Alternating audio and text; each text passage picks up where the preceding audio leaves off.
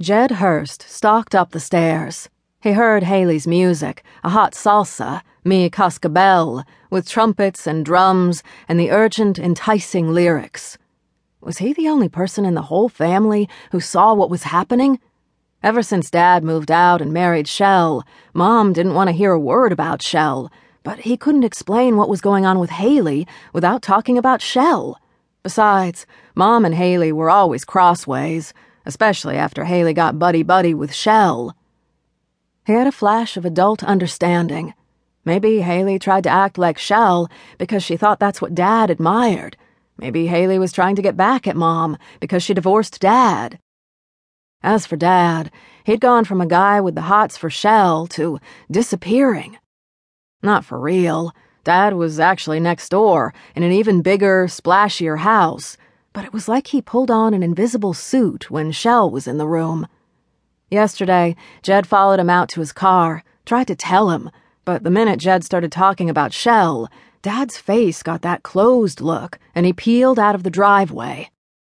Dad seemed to spend more time than ever on the vagabond, nosing out into the sound by himself. Somebody had to do something before it was too late. Jed reached Haley's door. He knocked hard 3 times, turned the knob. The door was locked. "Haley, let me in!"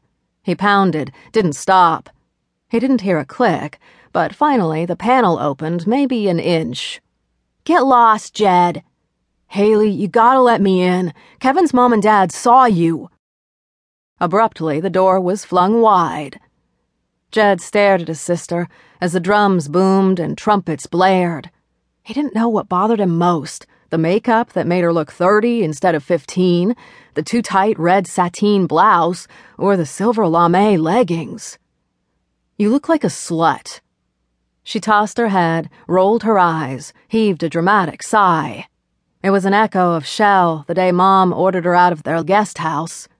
Uncle Bucky had brought her with him on a visit. Uncle Bucky claimed to be a Hollywood producer, but he'd heard his dad say that Uncle Bucky was just a guy on the fringe who'd managed to meet some people because he had money. Dad and Uncle Bucky always clashed.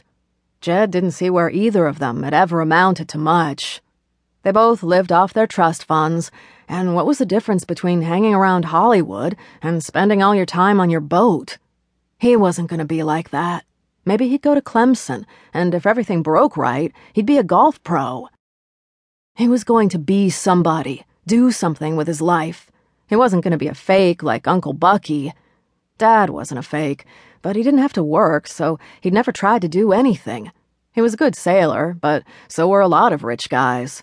As for Uncle Bucky, every time he visited, there was trouble. He thought the island was backward and stupid. Jed wanted to ask him why he bothered to come, but he knew the answer. Uncle Bucky wasn't a big deal in Hollywood, but on the island he bragged about his Hollywood connections and how he had lunch with some big star or other. The last time he'd brought Shell Vitale, his new discovery, and nothing had been worth a damn ever since. Of course, he hadn't come back, not since Mom and Dad divorced and Dad married Shell. Only a year ago, but everything had been lousy ever since. Especially Haley. "Take that stuff off. Where'd you get clothes like that?" Haley gave another long-suffering, world-weary sigh. "So plebeian, utterly bourgeois, mired in mediocrity, juvenile." Her dark eyes gleamed with malice. "Pimply."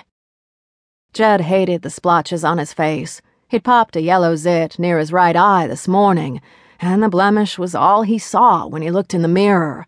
Usually, Haley's taunt would have been enough to send him off in a rage, but he kept on, dogged, determined, scared. "The Buccaneer Bar's a dive. You're underage. You danced with guys you'd never met.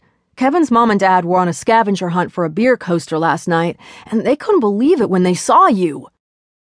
Haley struck a pose, overdrawn lips pouty, shoulders lifted, arms akimbo, one hip higher. "They should mind their own business. What right did they have to say something to the manager? Now I can't go back. The manager told me to take a hike." "How'd you even know about a place like that?" Haley